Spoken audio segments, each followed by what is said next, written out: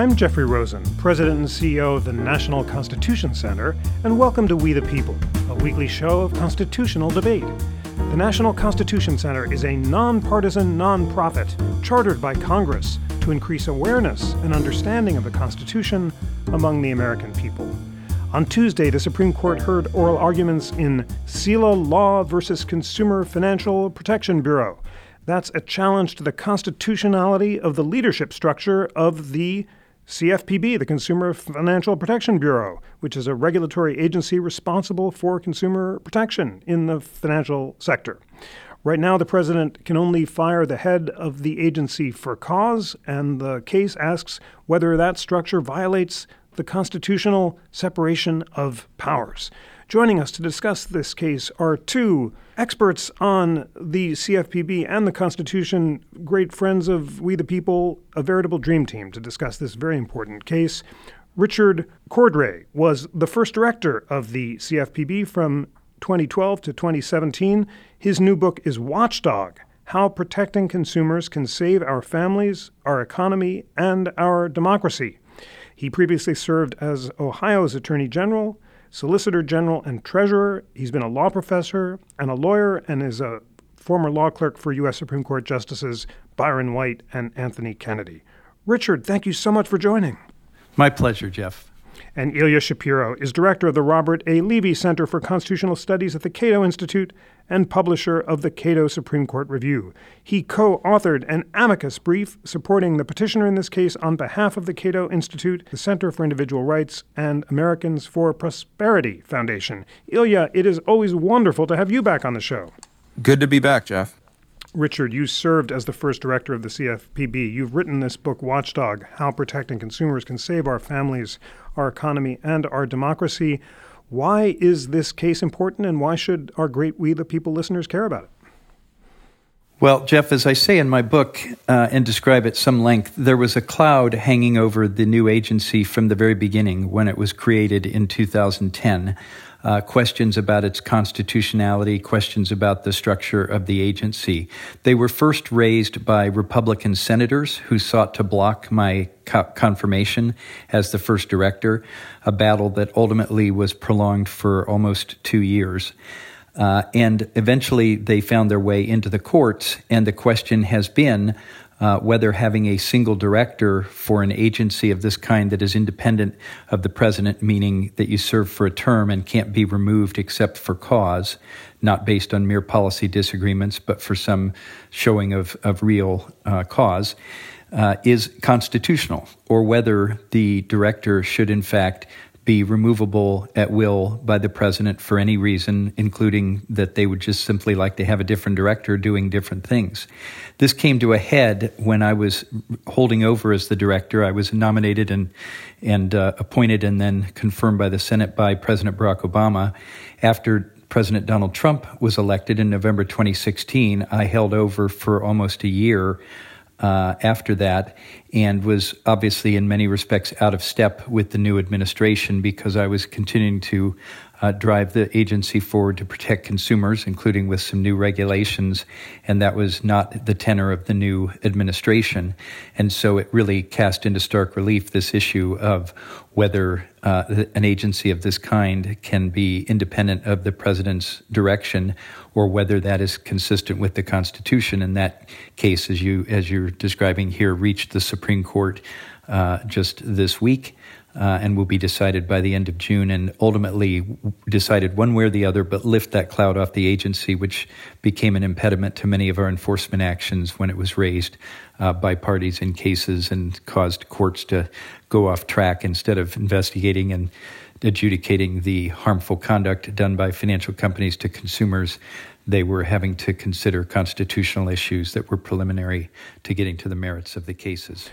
Ilya, Richard has described that there was a cloud over the constitutionality of the CFPB ever since it was created. And in your amicus brief in the case, you argue that the limitation of the president's ability to remove the head of the Bureau violates the separation of powers, and you argue that the Humphreys executor case, which was decided by Justice Brandeis in the New Deal era, should be narrowed only to apply to non-executive officers, bringing it into line with a case called Myers versus United States, decided by Chief Justice Taft. Explain to our We the People listeners why you think this case is constitutionally important. I'm actually surprised how important everyone is treating it. I've gotten much more media attention in this case that I was expecting compared to other structural or appointments clause cases that I've worked on in the last decade or so over other agencies or board or recess appointments. The invitations to write op-eds and talk about this case, not just from legal watchdogs, but the mainstream media. This case is one of the top lines this term, in addition to the abortion case and certain others that tend to be a higher profile or of higher political salience. The Second Amendment law, this is a blockbuster term, really. And that, I think, is because people are recognizing, whatever your political persuasion, that Washington is really powerful, and whether you're using it in the right way or the wrong way based on your view of good public policy, this is a major agency, and how other agencies are structured is really, really important. Here, the CFPB was designed to be very independent. Being independent of the president was a feature, and indeed, it's the most independent of independent agencies, with the power to make the rules, enforce them, adjudicate violations, and punish wrongdoers.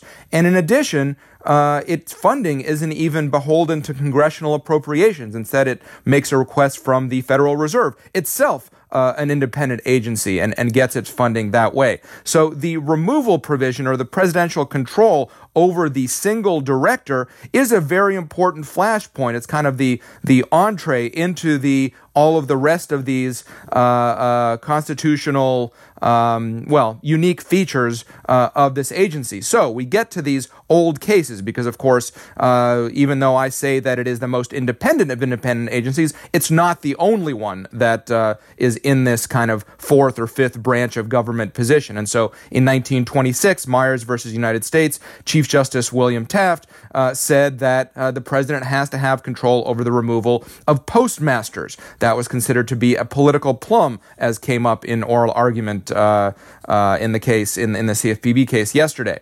On the other hand, Humphrey's executor, a decade later, the Brandeis opinion, 1935, said that the Federal Trade Commission was okay. It was a multi-member commission, however, with staggered terms, all of these things that made sure it wasn't completely independent from the president, but at the same time, the president couldn't appoint and remove at his prerogative because these were quasi-legislative, quasi-judicial officials. And courts ever since, in the 80 years since, have struggled to apply this standard from Humphrey's executor, what makes a particular independent agency head, whether it's multi-member or single-member, quasi-legislative, quasi-judicial. And so we've had debates over, for example, the Morrison v. Olson case, the special counsel, where Justice Scalia was the lone dissent, which eventually carried the day. Congress didn't renew that particular statute. But this concern about having accountability to the political branches, whether Congress or the president, runs through this case. And so I think there's kind of a lack of guidance to the lower courts about these structural concerns. And that's why I've argued in my brief that Humphrey's executor either needs to be clarified to make sure that the president does have control over executive officials, those exercising any executive power, or be overturned to go back to kind of a Myers clarity about the executive controlling the executive branch. Thank you both for setting this up so well. By the end of the podcast, I want our listeners to understand the holding in Myers and the holding in Humphrey's executor and make up their own minds about what the Constitution compels. So, Richard, like Ilya, you were at the oral argument this week. Tell us broadly how the court seemed to be dividing on the substantive question of whether or not the removal mechanism was consistent with the Constitution. Several of the liberal justices said the only difference between this and Humphrey's executor is one head versus several, whereas the conservative justices, some of them seem to be sympathetic to the idea of narrowing or overturning Humphrey's. So give us your sense of how the court was breaking down on this fundamental constitutional question. Sure, and I'd like to start by going back to a couple of points that Ilya just made. He was commenting that he was surprised how high-profile this case has seemed to him in terms of these kind of structural issues. I think a lot of that has to do with the actual mission of the Consumer Bureau. That mission is important to every American. Every one of us is a consumer. We all know that we get treated unfairly and cheated in the marketplace from time to time, and it gets frustrating when we feel there's nothing that can be done about it. And this agency's job is and was, for the 6 years that I was the head of it, to prevent that kind of abuse and to protect people in the marketplace. And I think there's a lot of concern about the future of this agency among the general public as they've seen some of the effectiveness of the work. But to get to your question very specifically, one interesting thing is, and Ilya said about Humphrey's executor, that it cut into the prerogative of the president to appoint and remove officials. It actually didn't cut into the president's prerogative to appoint officials. The president clearly can make the nominations and make the appointments, and that is specified in the Constitution. The issue of removal of officers, though, has always been a harder issue for the court because the Constitution says nothing about the removal of officials.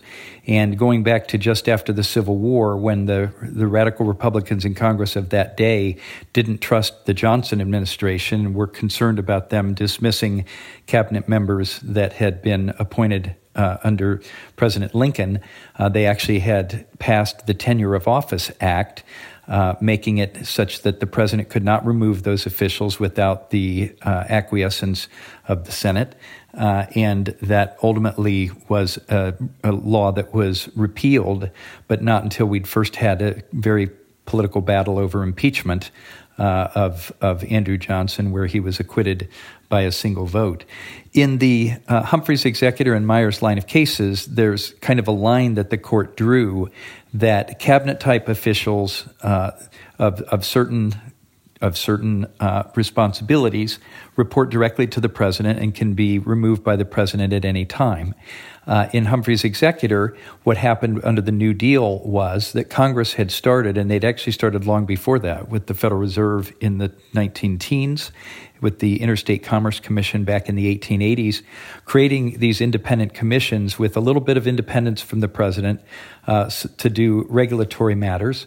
The Federal Reserve is a prominent example and was a big example that was being thrown around in the court in the arguments this week because people are very concerned about compromising the independence of the Federal Reserve such that the president can just juice up interest rates before an election, which they would be tempted to do to try to goose the economy.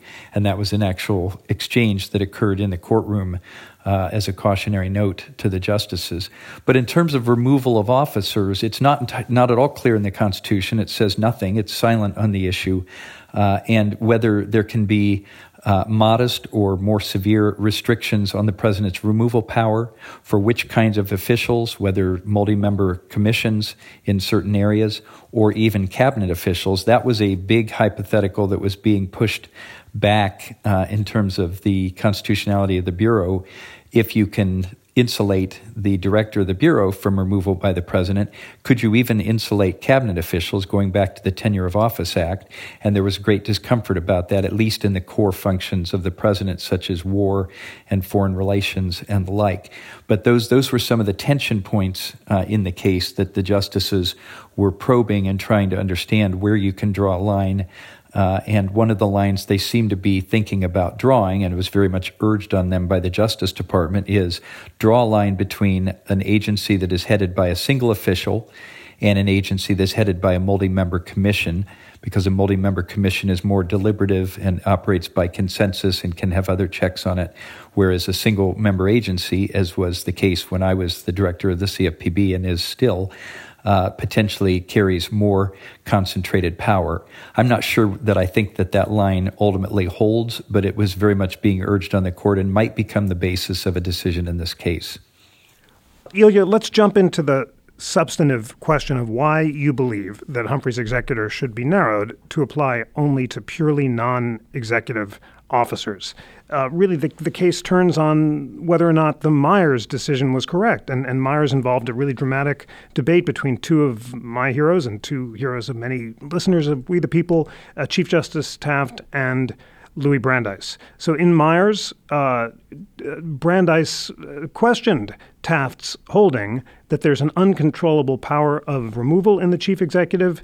In his dissenting opinion, Brandeis said the doctrine of the separation of powers was adopted by the Convention of 1787 not to promote efficiency, but to preclude the exercise of arbitrary power.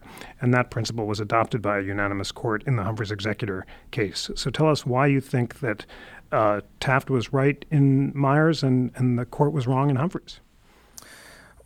Well, the idea certainly isn't that our government structure is set up to promote efficiency. We don't have a parliamentary government, say, where the executive is housed within the legislative and they're essentially unified while the prime minister has the confidence of the House. Here we have checks and balances. The different branches are supposed to check each other. But for that to work properly, all of the institutions of government have to fit into one of those branches. That's why there's this talk in Humphreys of quasi-judicial or quasi-legislative, and the reason that there can be these independent officials who cannot are not subject to removal at will by the president is because they're exercising these quasi powers of the other branches. The problem is if you're going to be creating even more modern type of structures than what was at issue with the SEC and the FTC, these alphabet agencies from the New Deal era. If you're going beyond that, then you're getting beyond even the administrative state and into kind of a branch that's not accountable to anyone. And fundamentally, that was Congress's purpose. The thought in Dodd-Frank in creating the CFTC was that there needed to be something completely independent as the Federal Reserve is, without political control, really. And the problem is that defies constitutional design, particularly when there's only one director. In effect, the director of the CFTC is the president of consumer financial policy. And there's something wrong with that in a way for the reasons that Richard enumerated are different than what happens with the FTC, because with a multi-member agency, there's rule by consensus, there's deliberation, there are staggered terms, so each president gets to appoint at least a few of the members, whereas here, and this came up repeatedly during oral argument yesterday, particularly Justice Kavanaugh raised this, that a president can be saddled with a CFTC head, CFPB head, I've been misstating it, but the alphabet agencies run amok. But anyway, for his entire tenure, potentially, the head of the CFPB serves for 5 years. And if the president feels that in his duty to faithfully execute the laws, his constitutional duty, that Chief Justice Taft hearkened on in Myers, if in doing that, he feels that he has to do things, enforce the law in a very different way than the CFPB's director wants, well, we're at loggerheads. And in effect, there's a constitutional crisis of sort, because if the CFPB is part of the executive branch, then the president is prevented from faithfully executing the laws as he sees them. That's where this problem comes in. And it's important that it was Justice Kavanaugh who was raising these concerns, because when he was on the D.C. Circuit in a case called PHH Corp versus CFPB, he wrote that, talked about how the director of the CFPB is the single most powerful official in the entire United States government, at least when measured in terms of unilateral power over this particular issue. And he would have we can get to the remedy of what you do with this problem, but he certainly saw a defect in this structure and would have made it at will removal rather than for cause. And so he's certainly one of the leaders on the court in he might be assigned to write the opinion for all we know of finding a problem with this structure. Richard, can you tell our listeners why you think that Humphreys was correctly decided, that it shouldn't be narrowed, and why it comfortably leads to the upholding of the constitutionality of the CFPB? Yeah, and let me dig into the fundamentals a little more of separation of powers doctrine, because there's different schools of thought, and a lot turns on which school of thought you adhere to. First of all, I would just say generally about the overheated claims about the power of the director of the CFPB. Those are really overstated claims about how powerful that position was. I served in that position for 6 years. There was never any question that I was much less powerful than, say, the Secretary of Defense, the Secretary of the Treasury, the Attorney General, even the Chair of the Federal Reserve exerted much more authority over financial markets in the United States. And as Justice Sotomayor claimed at the oral argument, the head of the Social Security Administration, which is another single director agency, in some respects has more to do, more power, exerts more power over American life than the director of the CFPB. But let's talk about the fundamentals of separation of powers. Some people see the separation of powers in the federal government as three hermetically sealed branches, and that they cannot trench upon one another. And so if we're talking about any kind of executive power or enforcement authority, that has to be entirely lodged with the president, has to be under the president's control and direction. All subsidiary officials in the executive branch have to be removable by the president at will. First of all, that doesn't even describe our current government by a long shot. Many executive branch officials are civil service. They cannot be removed except for cause. They exert a lot of power in the aggregate, thousands and thousands of executive officials. That's not thought to trench upon the Constitution. The second thing I would say is a different version of the separation of powers is that it is a system of checks and balances in which the branches interact with one another inevitably and constantly. And the question is simply, do they trench too far on one another's authority? There's going to be push and pull. There has to be push and pull. If there's going to be checks and balances, they're going to run up against one another. And when you come to the removal power in particular, it is notable that in the Constitution, the constitutional framers gave the president specifically the appointment power.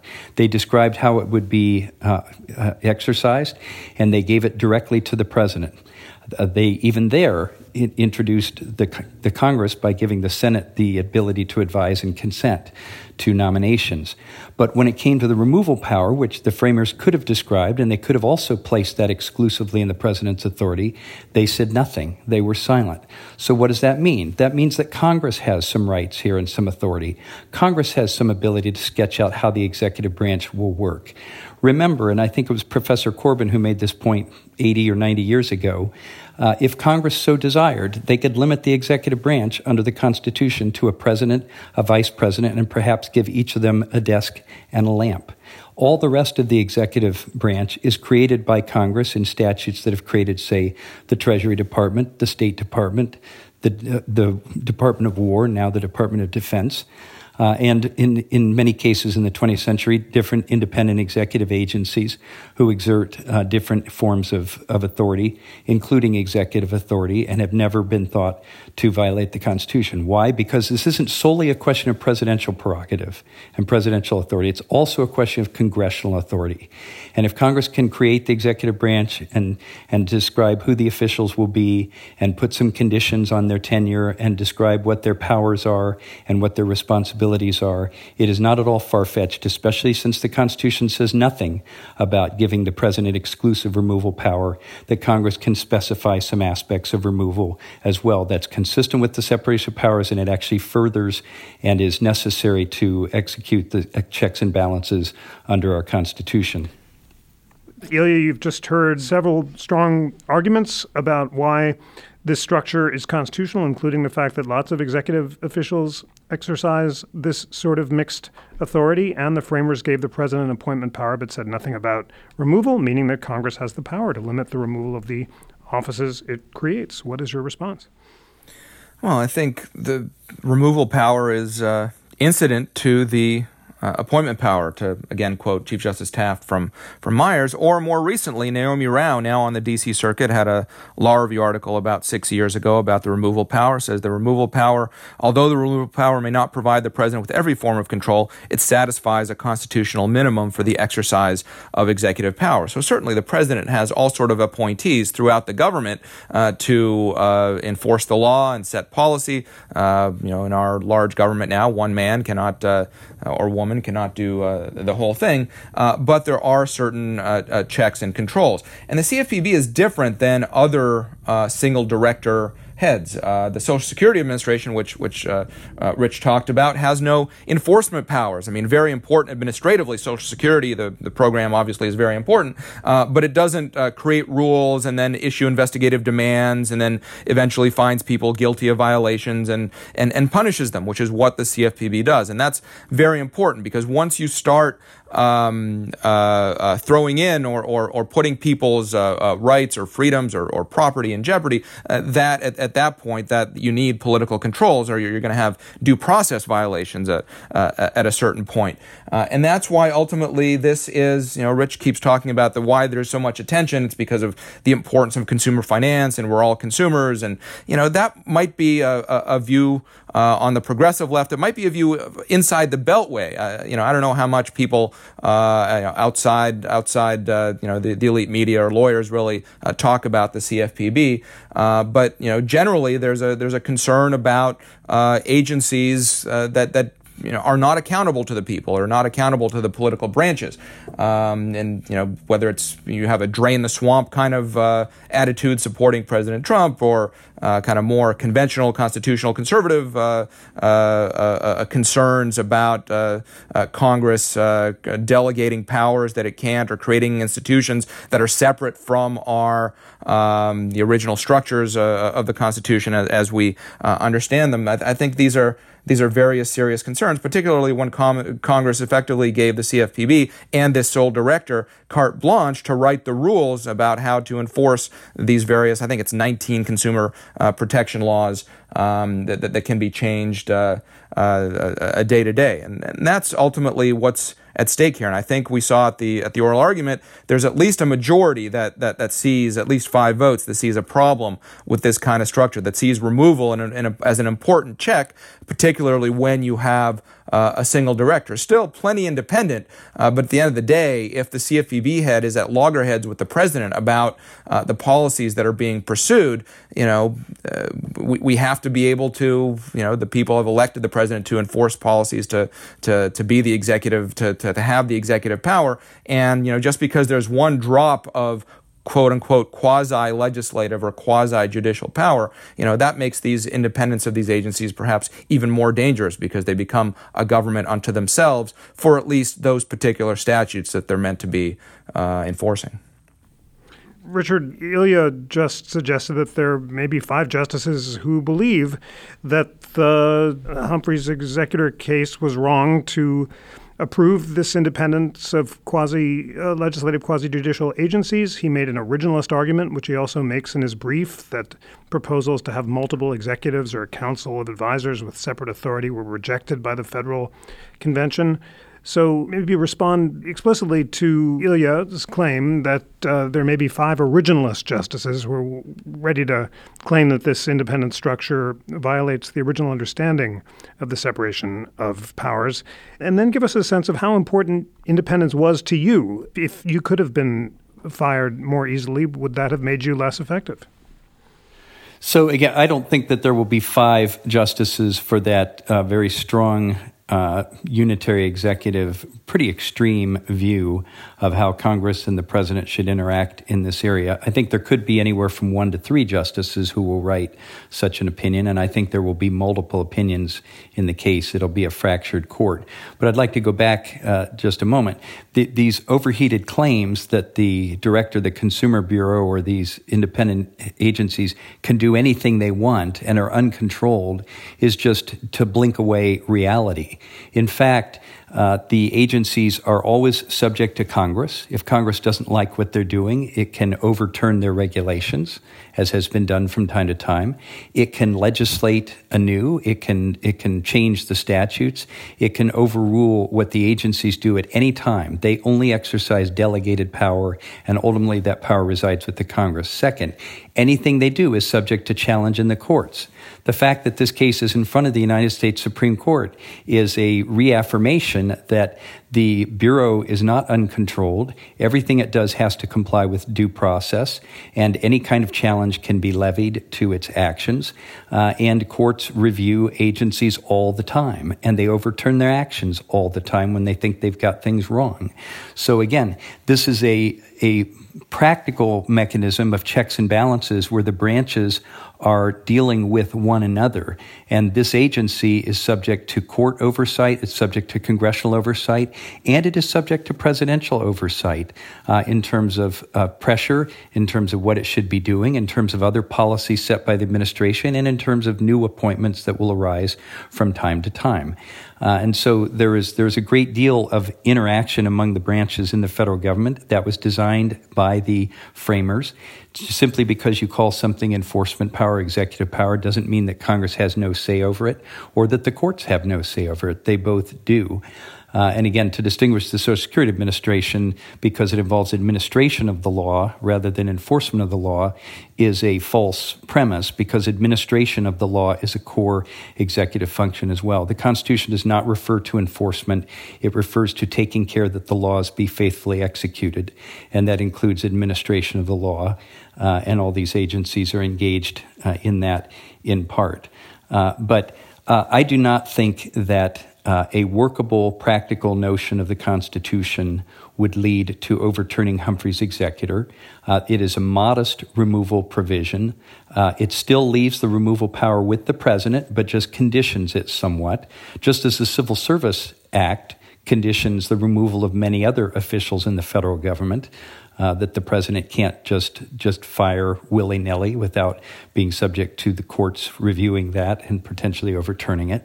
And so I think that the notion that we should tear up these independent administrative agencies, which have been functioning for over 100 years, which Congress believes is an effective structure for helping to administer some of these laws, which again leaves the appointment power with the president, and leaves the removal power with the president subject to conditions, is not an extreme view at all. And it's one that the courts have consistently upheld, not only in Humphrey's executor, but in cases like Weiner, in Morrison versus Olson, which was almost a unanimous court, only Justice Scalia dissenting, and Chief Justice Rehnquist writing the opinion in that case, in which he opined that modest restrictions on the removal power that left the removal authority with the president but subjected it to certain conditions did not violate the Constitution. That's been the law of the land very clearly for the last 30 years, and I think should be upheld in this case. Your brief cites Justice Scalia's lone dissenting opinion in Morrison v. Olson and suggests that the law that has developed since Humphrey's executor is not workable. Can you respond to Richard's argument that overturning Humphrey's would not be workable and practical? Why do you think it would be? And if you were writing the opinion, just give our We the People listeners a sense of what it would look like on constitutional grounds and why you would limit Humphrey's to apply to purely non-executive officials. Well, sure. First, to clarify, I don't think there are 5 votes unfortunately, for supporting my brief's position, or kind of the maximalist position to either overturn Humphrey's executor or even throw out the CFPB altogether in terms of the so-called severability, whether you can sever the removal provision from the rest of it. I agree with Rich on that point, that there are going to be 1 to 3 votes for that kind of position. I think Justice Gorsuch is probably there. Justice Thomas might join him, but Justice Kavanaugh is already on the record, as I mentioned earlier, in a different CFPB case when he was on the D.C. Circuit, that you can sever that provision and simply make transform the for-cause removal into at-will removal, and then you're okay, which is similar to what the court did in a case 10 years ago called Free Enterprise Fund versus Public Company Accounting Oversight Board, which was created by the predecessor statute over financial regulation to Dodd-Frank, and that's the Sarbanes-Oxley Act under President Bush. There was a double for-cause provision. That is, the president can only remove SEC, Securities and Exchange Commissioners, for cause, and then they could only remove members of this Public Company Accounting Oversight Board, peekaboo, it's cutely called, for cause as well. And the court there got rid of that dual for cause provision in a 5-4 decision. I think we're likely to see 5 votes to have a redux of that you get rid of the for cause and then allow it to go along. Although, who knows? Severability doctrine might be in a flux. Justice Thomas, in a case called Murphy versus NCAA about sports, a federal prohibition on sports gambling, or rather prohibiting states from legalizing it, said that it's just one opinion, but he said that rather than trying to get into the minds of Congress and figure out what its purpose was or what it would have been satisfied with, what kind of compromise it would have made in the absence of a particular provision, we really should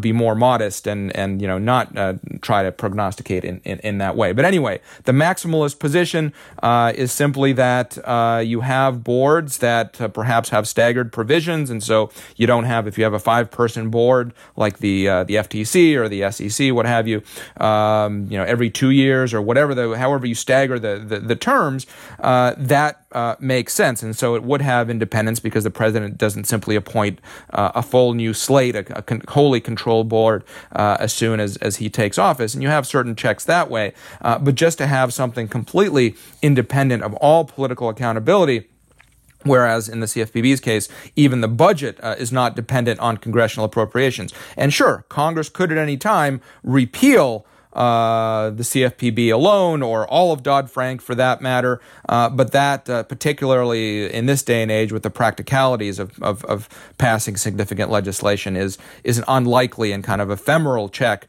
rather than a real one of the kind that is built into our constitutional structures. And so just tweaking the removal is the very least that could be done. But really, this should be sent back to the drawing board because, as came out in oral argument yesterday, Cannon Shanmugam arguing for Saela Law, the consumer affairs law firm that brought this challenge, we have no idea what Congress would have done in the absence of having this for-cause removal provision. For that matter, there's evidence that Congress would have done something else or maybe not passed any law at all. So significant was this idea that this agency would be independent, or the single director would be independent of presidential control.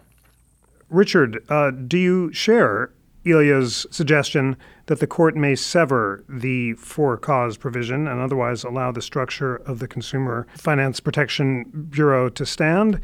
And if the court does that, how big a deal would that be, both for the operations of the CFPB and for other quasi-independent agencies? Yeah, and for the listeners of your podcast who are not necessarily legal eagles, although I know many of them are, when we talk about severability, which is kind of a technical legal term, what we're really talking about is if the court were to hold that some aspect of the CFPB is unconstitutional in this case, what would be the consequences? What would be the effects of that decision? One possible effect would be to say that because the Bureau is infected with some amount of unconstitutionality, the entire Bureau needs to be invalidated and wiped out of existence. That would be the maximalist position on severability. I think it is highly unlikely and would be quite wrong for the court to hold that here for several reasons. First of all, the issue of what effect unconstitutionality should have on a statute is supposed to be limited by the court to the narrowest possible reading that is permissible in the case. And secondly, if Congress itself speaks to what the effect should be, then the court is not supposed, another separation of powers issue, the court is not supposed to rewrite the statute itself or come up with its own decision on that. It's supposed to defer to Congress. And in this statute that created the CFPB, Congress said very specifically, if any part of this statute were ever to be found unconstitutional, we want to make it very clear that we want the rest of the statute as much as possible to remain in place. Why is that? Because Congress was dealing with a practical problem. They weren't dealing with a bunch of technical legal issues. They were dealing with a practical problem that the economy had melted down in 2008. Millions of people lost their homes. Millions of people lost their jobs. All of us lost substantial retirement savings, and they wanted to put safeguards in place to see that never happened again. One of those was the Consumer Financial Protection Bureau. There are many others in that statute. And I think if the question is, would the court, if it finds the director's for-cause removal provision unconstitutional, would the court think that Congress would prefer to have them sever that provision and make the director removable at will, but otherwise leave the Bureau in place to do its important work of protecting consumers in the financial marketplace? Or would it take that one change and cause it to strike down 138 pages of statutory text that reorganized the government to strengthen consumer financial protection, something that's very important to middle-class Americans who get hurt in the marketplace all the time?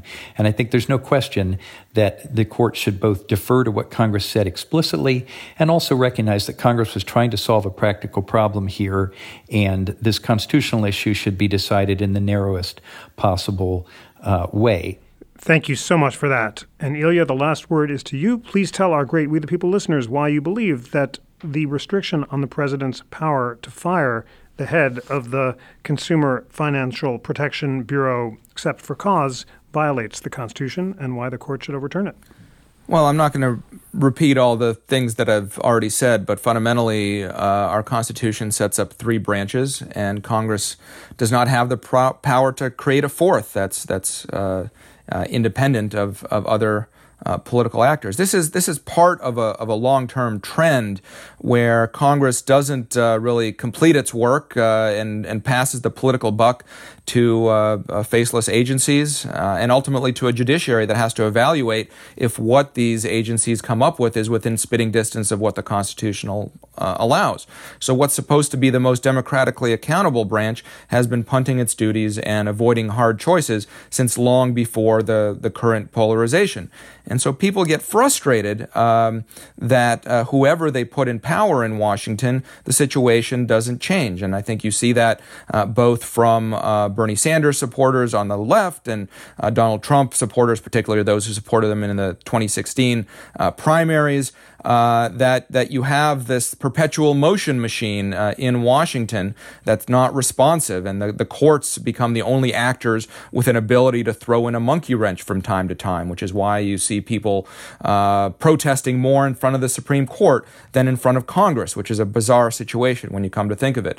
So the less that we have these so-called independent agencies, and independent just means a bureaucracy, a civil service, an administration that is not accountable politically, that it's a rule by experts that doesn't fit in neatly into the checks and balances and the separation of powers that were originally set up. It's a very Wilsonian perspective on government administration. Woodrow Wilson, these checks and balances are outmoded, and we have kind of we know what we need to do. We just put the experts in charge, insulate them from political control, and away they go. This removal power issue is just one very small aspect of that, but it's an important one because the potential check for a president to remove an official who is not enforcing policies, who's not executing the law in a faithful way that he considers his constitutional duty to be, that can be an important check in one small way in which we can push back and get back to the structure that the framers envisioned. Thank you so much, Richard Cordray and Ilya Shapiro, for a stimulating, thorough, and illuminating discussion of the Constitution and the Consumer Financial Protection Bureau.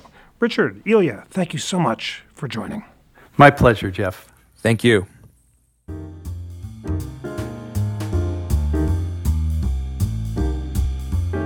Today's show was engineered by Greg Scheckler and produced by Jackie McDermott. Research was provided by Ann Corbett and Lana Ulrich. Homework of the week?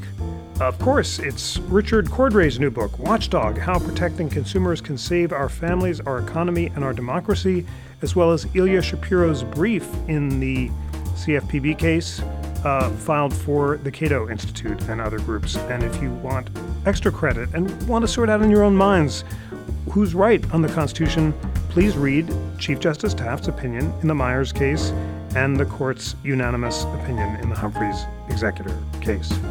And also, please rate, review, and subscribe to We the People on Apple Podcasts and recommend the show to friends, colleagues, or anyone everywhere who's hungry to know about the future of the constitutionality of the administrative state, and who isn't, after all. And always remember that the National Constitution Center is a private nonprofit. We rely on the generosity, the passion, the engagement, and the devotion for lifelong learning and for cultivating your faculties of reason that all of you display by listening every week to We the People and learning and growing. So you can support our mission by becoming a member at constitutioncenter.org/membership or give a donation of any amount to support our work, including this podcast, at constitutioncenter.org/donate. On behalf of the National Constitution Center, I'm Jeffrey Rosen.